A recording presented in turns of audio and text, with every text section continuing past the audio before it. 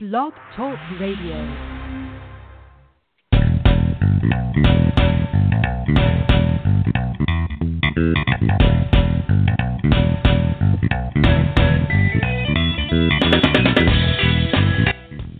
Welcome to the Football Garbage Time NFL podcast. My name is Wong, and I am the editor-in-chief of Football Garbage Time. And instead of my usual co-host, Ryan Whitfield, our senior staff writer and resident Patriots fan and resident I hate everything and everybody's an idiot guy, we actually are joined by a special guest who is actually not a special guest because he's been around the block. We're joined by Scott King, who essentially is the guy who started it all for us, because for those who aren't familiar, Scott was the founder of Football Extra Points, which was a Fox Sports affiliated website where I actually started writing. And Scott's been affiliated with a number of other websites, but he was actually the guy who, when he decided to wrap things up with Football Extra Points, was one of the main contributors with getting Football Garbage Time off the ground. So it's great to have you on the show, Scott. I can't wait to be here. Yeah, thanks for having me on. Really excited to be here and excited to be talking about fantasy football. We just wrapped up. Yeah, I mean, we got a lot of fantasy football to talk about, and I know a lot of people are thinking, wow, you know, what could you pop? And I saw that it came up on her Twitter feed. I think he was tweeting out at you, Scott, you know, you guys are drafting already for fantasy football.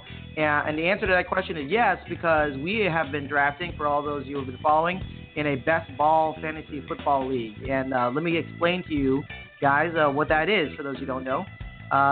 With a best ball fantasy football league, they're also referred to as MFL 10 leagues. These are fantasy football leagues where you don't have to set up any lineups. There are no pickups, no trades, none of that stuff. Whoever you draft is who you're stuck with. But each week, only your top scoring players are included in your total points of the week. So that means if you draft 3 quarterbacks and 2 totally flop and 1 goes off, no worries. It's only that one that's going to count. Now, because scoring is set up this way, and because you can't make any changes to your team after the draft, the strategy involved here is very, very different. The draft obviously is very important. Scoring is typically half PPR, and you generally have to field at least 1 quarterback, 2 running backs, 3 wide receivers, and a tight end every week on Draft.com, and you get 18 total players on your total team, so to speak. On Fanball.com, who runs the traditional MFL 10 league, you actually have to field a defense teams unit as well, so they give you 20 total players. All right, so now that you know how to play, let's drop some knowledge on all you about the strategy that we've seen through our draft and through looking at other drafts with best ball fantasy football. Let's go ahead and get started.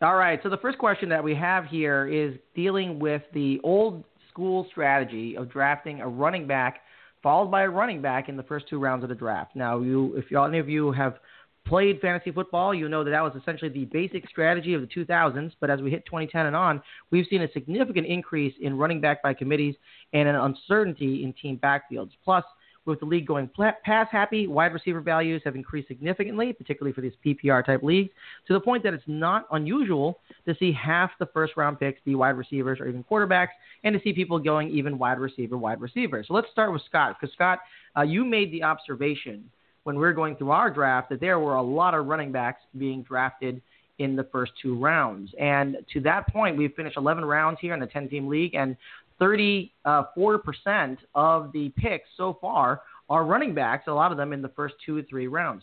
So what are your thoughts regarding this running back strategy in best ball? You know, as we said, there's a lot of them have been selected early in our draft. We've seen them reflected in other drafts, and we've seen them reflected in other types of strategies. But what do you think? Is this something that's viable in best ball, or do you think this is a big mistake going back to this old school strategy? Yeah, I think this is really an interesting way to see the players starting to fall early in obviously the first draft I have going on this year. And I had a unique position. I was drafting on the turn at 10, so I got to watch the whole draft kind of come to me for a while. And like you said, we went away from this running back first round, even running back concept several years ago. But over the last couple of years, you've seen guys like Ezekiel Elliott, Dave Johnson, Le'Veon Bell, Gurley kind of starting to pick up steam. And as the draft is coming to me, in this league, it was just apparent that we were just seeing these running backs come off the board. And I think it's a real sign that, the running backs position have learned how to survive in the NFL of today. These guys are all heavily targeted in the pass game.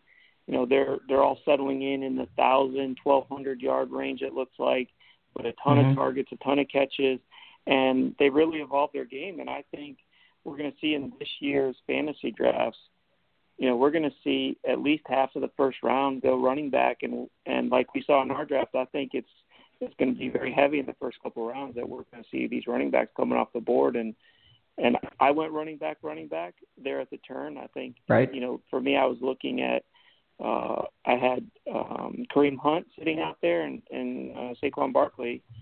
And for me, those were the best two players on the board. I mean, so if you look at some of the guys that went right after me, Fournette was drafted shortly after I picked, Gordon, Cook, Freeman. I mean, these guys are just flying off the board, and it's, that really stood out to me in this first round. Yeah, it's interesting because I think 13 of the first 20 picks were running backs. That's pretty significant. The others obviously were wide receivers.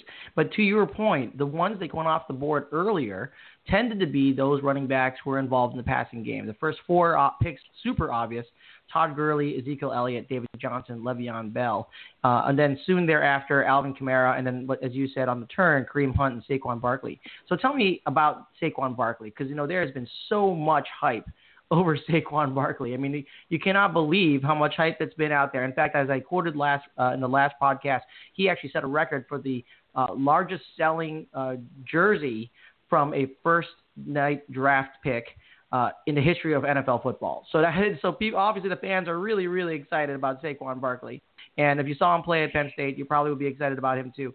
But, what was it that attracted you to Saquon Barkley so early in a best ball draft? Was it some element of the fact that there's lower risk because it is best ball, or was it a situation where you said, well, listen, it's half PPR, so I would have taken him there anyway in a half PPR league? Yeah, I think those are definitely two of the factors. Best ball kind of gives you, I think, a little bit of a parachute or backup to help you out. And in general, I'm a little more open to taking a risk. But I also think, if you look at the recent success of these rookie running backs that have come into the league, I mean, you just look over the last couple of years. You've got Ezekiel Elliott, you've got Kamara last year, you've got Kareem Hunt. You've got Fournette had a very good year. Cook was on a way to a good year. And typically I shy away from these rookie running backs. But, last year I had Delvin Cook lined up and I didn't get him. I had Fournette lined up and I didn't get him. And I know Cook got injured. But, this kind of opened me up to being willing to take a rookie running back. And you look at the situation he's going to in New York, with a quarterback who can, move the offense and throw the ball. For me, I didn't want to – I was willing to take that risk and kind of step out a little bit and see what he could do for me this year. And hopefully I end up with Kareem Hunt or Alvin Kamara and not end up with, somebody that's on the sideline not giving me points. Right, exactly. And I think a lot of people feel the same way that you do. If you look at the way that the first half of the draft so far has turned out, in the first 6 rounds, we had a number of rookies go, including Darius Geis and Royce Freeman, as well as Rashad Penny and Ronald Jones and Sony Michel. So, obviously there's a lot of excitement over these rookie running backs. But I mean, in my experience, when you go into a PPR draft, a season-long PPR draft, or even a keeper draft with limited keepers, something short of a dynasty draft, you don't see rookies going off so early. I mean, you think that that the reason why we see this is not only the excitement level this early in the off season, but also, as you mentioned, this kind of cover. When you're in the best ball format, you can take more risks on these rookie running backs and hoping that you catch lightning in the bottle, and that maybe you take some more veteran types back end of the draft to kind of make sure that you have a higher floor. I mean, that's kind of how I felt about it, because if I look at it, you can get all the way down to the 10th and 11th round, and you have these kind of old veterans who do still have a role on their team, like Marshawn Lynch, that you could take, and that allows you to take a risk with things like Darius Geis early, Rashad Penny early. Saquon Barkley, I don't put them in the same category. I think he's a little bit less of a risk because, heck, you don't take somebody second overall and sit him on the bench. So I'm pretty sure he's going to get a ton of playing time. But things like Sony Michel, which is unclear what his role is going to be over there in New England. Do you have the same feeling about that the running back is actually relatively deep this year, even in the PPR or a best ball league? Yeah, absolutely. I mean, you nailed it. When you've got guys like Lynch going this late in these drafts, and some of these guys still available and sitting around. I mean, Duke Johnson, somebody I had a lot of success with last year, right? In several leagues. He went in the 11th round. So I think there's this influx of youth now. I mean, if we look back just at our draft, how many of these guys are within the first 4 years of their career? I mean, Ezekiel Elliott, right. Kamara, and then right. Hunt and Barkley. I mean, you're talking about 4 of the first 10 guys, I think, 3 to 4 years into their career. And Gurley's, the kind of the veteran there, probably sitting around 5, I think. So. Right. And Jordan Howard too. Believe it or not, he hasn't been around that long.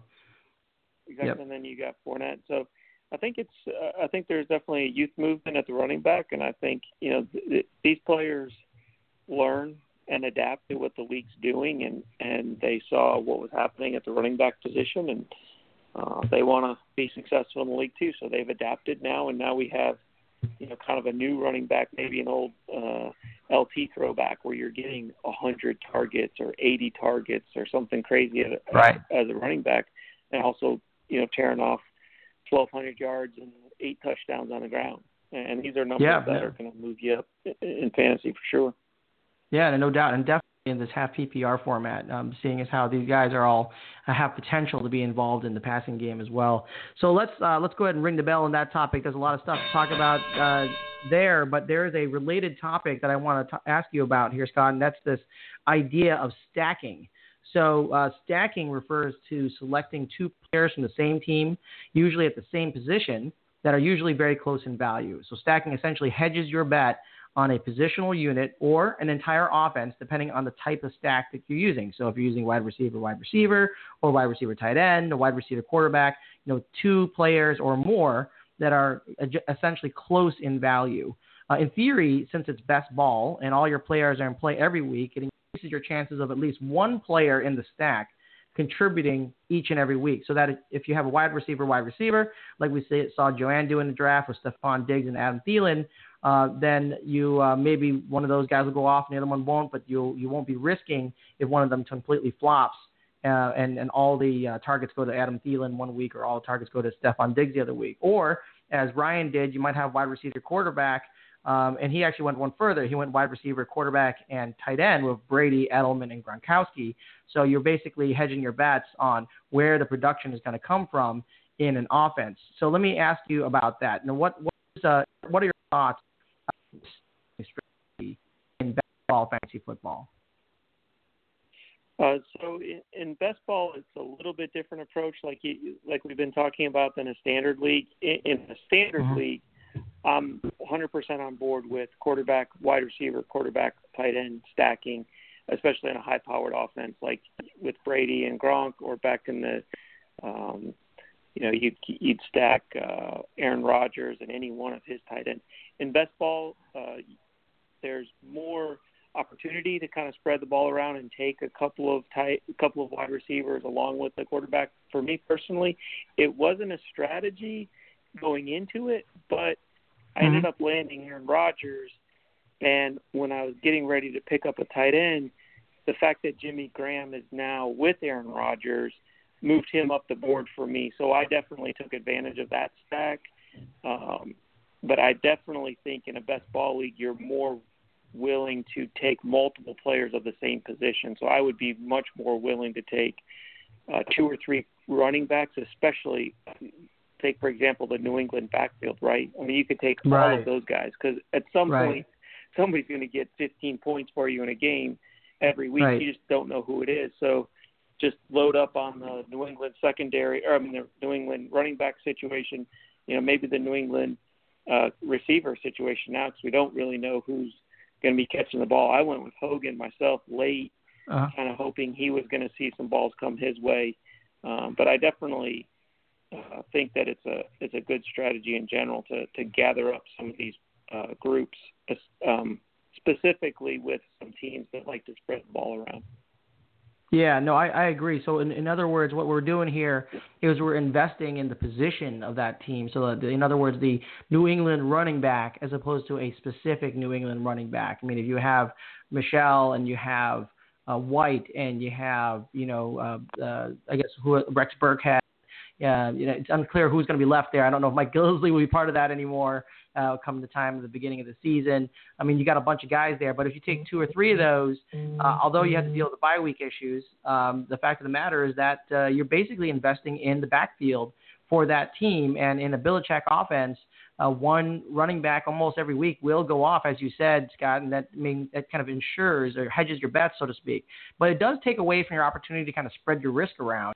There's always the possibility that Belichick that day decides that he's going to run all pass plays or something really, you can never guess what the hood is going to do. But I agree with you. I actually think it is a legitimate strategy. It's something that's really interesting. And I'm going to mention this, actually. DraftSharks.com actually ran a statistical analysis based on 2015 and 2016 MFL 10 data from over 21,000 teams. And they concluded that stacking generally provides you with a TD and a half bump per season per stack versus a similarly situated replacement. So they did this kind of analysis where they said, well, what if you took the next best available as opposed to taking the stacked wide receiver or the stacked running back? And they were looking primarily at similar position stacks. So wide receiver, running back, situations where there was a running back by committee, so to speak, and seeing how that really impacted it. But they also looked at those other types of the type of stacks that you would normally use in regular fantasy football. Like you said, Scott's quarterback, wide receiver, quarterback, running back, quarterback, tight end, or some combination of those things. And so it appears, at least from their analysis from the MFL 10 data, that there is a potential benefit here if you're to take the stack. But, there is also the potential for you to lose out more. So the way to put it is I think it increases your ceiling, but it kind of lowers your floor a little bit because you're not really spreading your risk around. Think about buying a bunch of stock, but just kind of investing in the same one over and over again. Yeah, if you hit it, you're going to hit it big, but if you don't, you might suffer a little bit from week to week. So let's talk about a kind of comparable strategy to that, and that's handcuffing. Because everyone knows in fantasy football, in regular season-long redraft fantasy football, handcuffing can be necessary. And we've already seen a situation, and this is not really a handcuffing situation. This may have been more of a stacking situation, but we've already seen one develop in the last 2 days where someone can be helped or hurt by stacking or not stacking or handcuffing or not handcuffing. And that's the Alvin Kamara and Mark Ingram situation. Because Mark Ingram now is suspended for 4 games due to PEDs. He's already appealed. The appeal has been denied, so he's almost certainly going to serve those 4-game suspension. And then keep in mind that the Saints now then have a bye week in week 6. So he's back on week 5 against the Redskins, and then there's a week off, and then he's back after that. And so when you're playing 16 weeks, you're losing 5 of them. You're really only getting 11 weeks of production. Now, if you had drafted both Mark Ingram and Alvin Kamara, you probably will benefit from this because Alvin Kamara will probably get more of those carries during the 4 weeks in which Mark Ingram will be out. So let me ask you about that, because handcuffing is traditionally something you see in best ball fantasy, but it's something that we all kind of employ in season long. What are your thoughts about handcuffing as a strategy in best ball? I think it definitely depends on the player that you're handcuffing with and the potential of them. So Ingram and Kamara, I think, are almost an equal or very close to each other as far as production potential.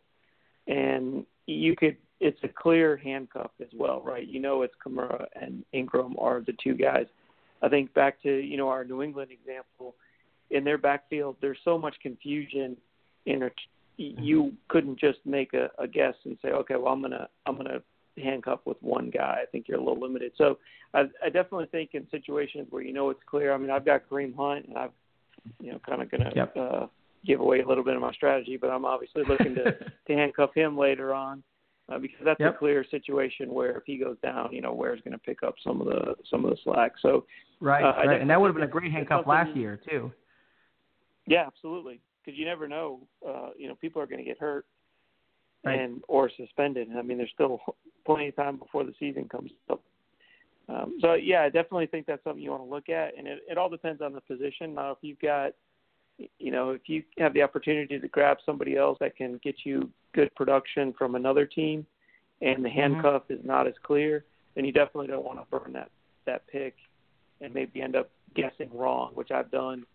I think there was several years ago, DeMarco Murray was on the Cowboys. I think he got hurt, and I bet on Dunbar and ended up going the other way, and I got burned. So you got to be a little careful to make sure you know exactly who you're handcuffing to. And I've guessed wrong many times in the backfield. So it's never a sure thing unless you've got a clear situation like New Orleans. Right, and actually the interesting thing is that, you mentioned Spencer Ware, Kareem Hunt, and of course with best ball, you have a tendency to draft like we are very, very early in the off season. I mean, obviously we're not even anywhere near the preseason yet, so we don't even know what's going to happen. We don't know what injuries will happen, and we saw what happened in the pair that you mentioned, actually, Kareem Hunt and Spencer Ware. Last year it was the flip, right? Because everyone thought Spencer Ware had a great opportunity in Kansas City. And Kareem Hunt, well, there's this great rookie. He's back there, but, hey, he's never going to see the light of day because Spencer Ware is going to get all the carries, and all of a sudden Spencer Ware is injured. Kareem Hunt becomes a top 10 running back for the rest of the season. Had you taken both of them, you would not be disappointed by that. You would have been very happy having that combination, even though Spencer Ware would have not contributed 1 ounce to your fantasy football season. Let me ask you about a different position in handcuffing, because everyone does traditionally think of running backs and handcuffing. What about quarterbacks? And I'll give you an example from last year. Carson Wentz and Nick Foles. Clearly, I mean, that's kind of the best case scenario for a handcuff of a quarterback. But another good one, Sam Bradford and Case Keenum. Sam Bradford was started at the beginning of the season. Had you taken him and Keenum would have made you very happy at the end of the season. Same thing of Carson Wentz. Nick Foles would have made you very happy at the end of the season. What are your thoughts about handcuffing your quarterback in a best ball league? I think that's a tough one in a best ball league. I mean, if you're looking at a 10-team best ball league, if everyone in the league drafts 2 quarterbacks, that still leaves 12 starters. So I was lucky enough in our league, I've landed Aaron Rodgers and Russell Wilson. Now, I sacrificed wide receiver a little bit to do that, and I've actually noticed after I made the pick that they've got the same bye week, so I'm going to have to pick up a third one. So I think it's I think in a best ball league, there's too many good options out there to get guaranteed points every week.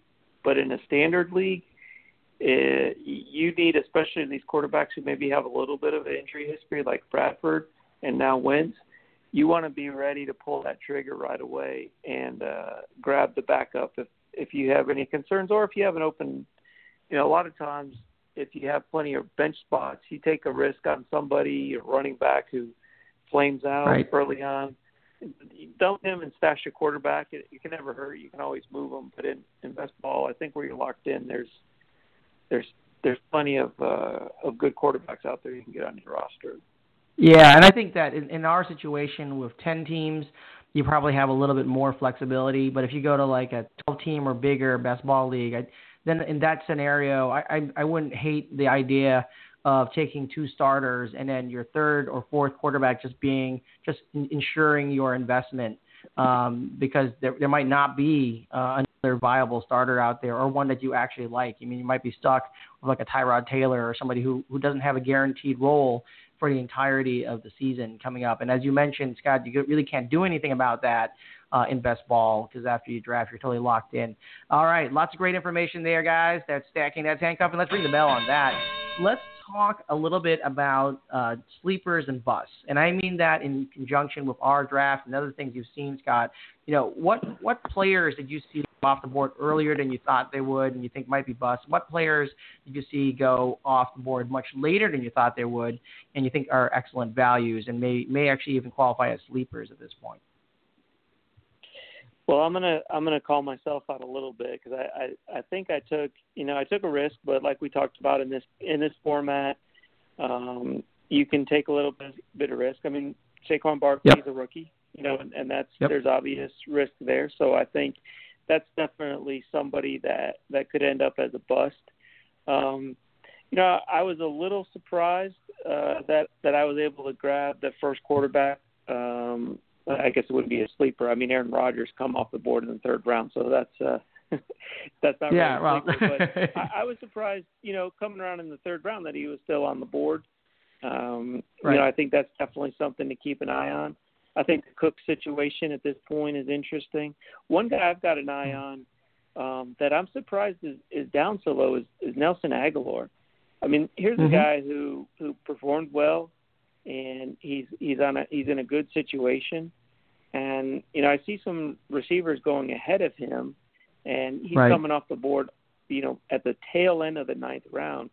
I think the better Alshon Jeffrey performs, the better he's going to do. I mean, you look at our league; he's coming off the board after Crabtree, after Fuller, after some of these guys late in the ninth round, and he was on my list. Unfortunately, he went off the board literally the pick before mine, and I ended up having to go with Jameson Crowder, which is fine. But I had him teed up, and I thought for sure he was going to fall to me because I'm just not. I don't know. I've got to go back and see what I'm missing here. But this is a guy that had, almost 100 targets last year, who's going to benefit, from a good offense with a solid tight end, another receiver on the other side. He's going to get the volume, but for some reason he's way down here at the back end. So I that's somebody I definitely have circled to make sure I'm not missing anything on. And see something that I'm missing, but some other bust early on. I mean, you got a big risk with Odell, right? I mean, he's kind of teed up there with Saquon Barkley. Hopefully Odell takes some pressure off, so he's a risk there at 8. And then Cook, in the second round, I think he was off to a good season. I think he'll be fine, but he was hurt early on. So coming off injury. It's still early. We've got a lot of off season to go. We're going to have some cuts coming up. We're going to have preseason, risk of injury. So we've got to keep an eye on where things go between now and the start of the season to see what new information comes out and who may end up. I mean, Ingram, like you said, just got suspended. I mean, now we've got, we got a lot of nights to go out and get in trouble between now and August. Yeah, I know. You're not kidding. There's a long runway. Now, I will also call out that I thought that your pick of Jameson Crowder in the very last pick of the ninth round was actually really good because he actually is kind of looking like he's going to be the number one target in Washington for Alex Smith. And, that's not a bad thing. And coming off that late in the draft, getting a number one wide receiver is not really a bad thing. I think also Devontae Parker in Miami, since they no longer have Jarvis Landry there at the beginning of 10th round, also a relatively good value. And then another pick, this is by Nick Spatz over at Beerfield Fantasy Football Podcast. He ended up picking Pierre Garçon at the middle of the 10th round. I thought that was also a good value. I mean, he's also looking like he might be the number one target for the 49ers and Jimmy Garoppolo. That could be really interesting as well.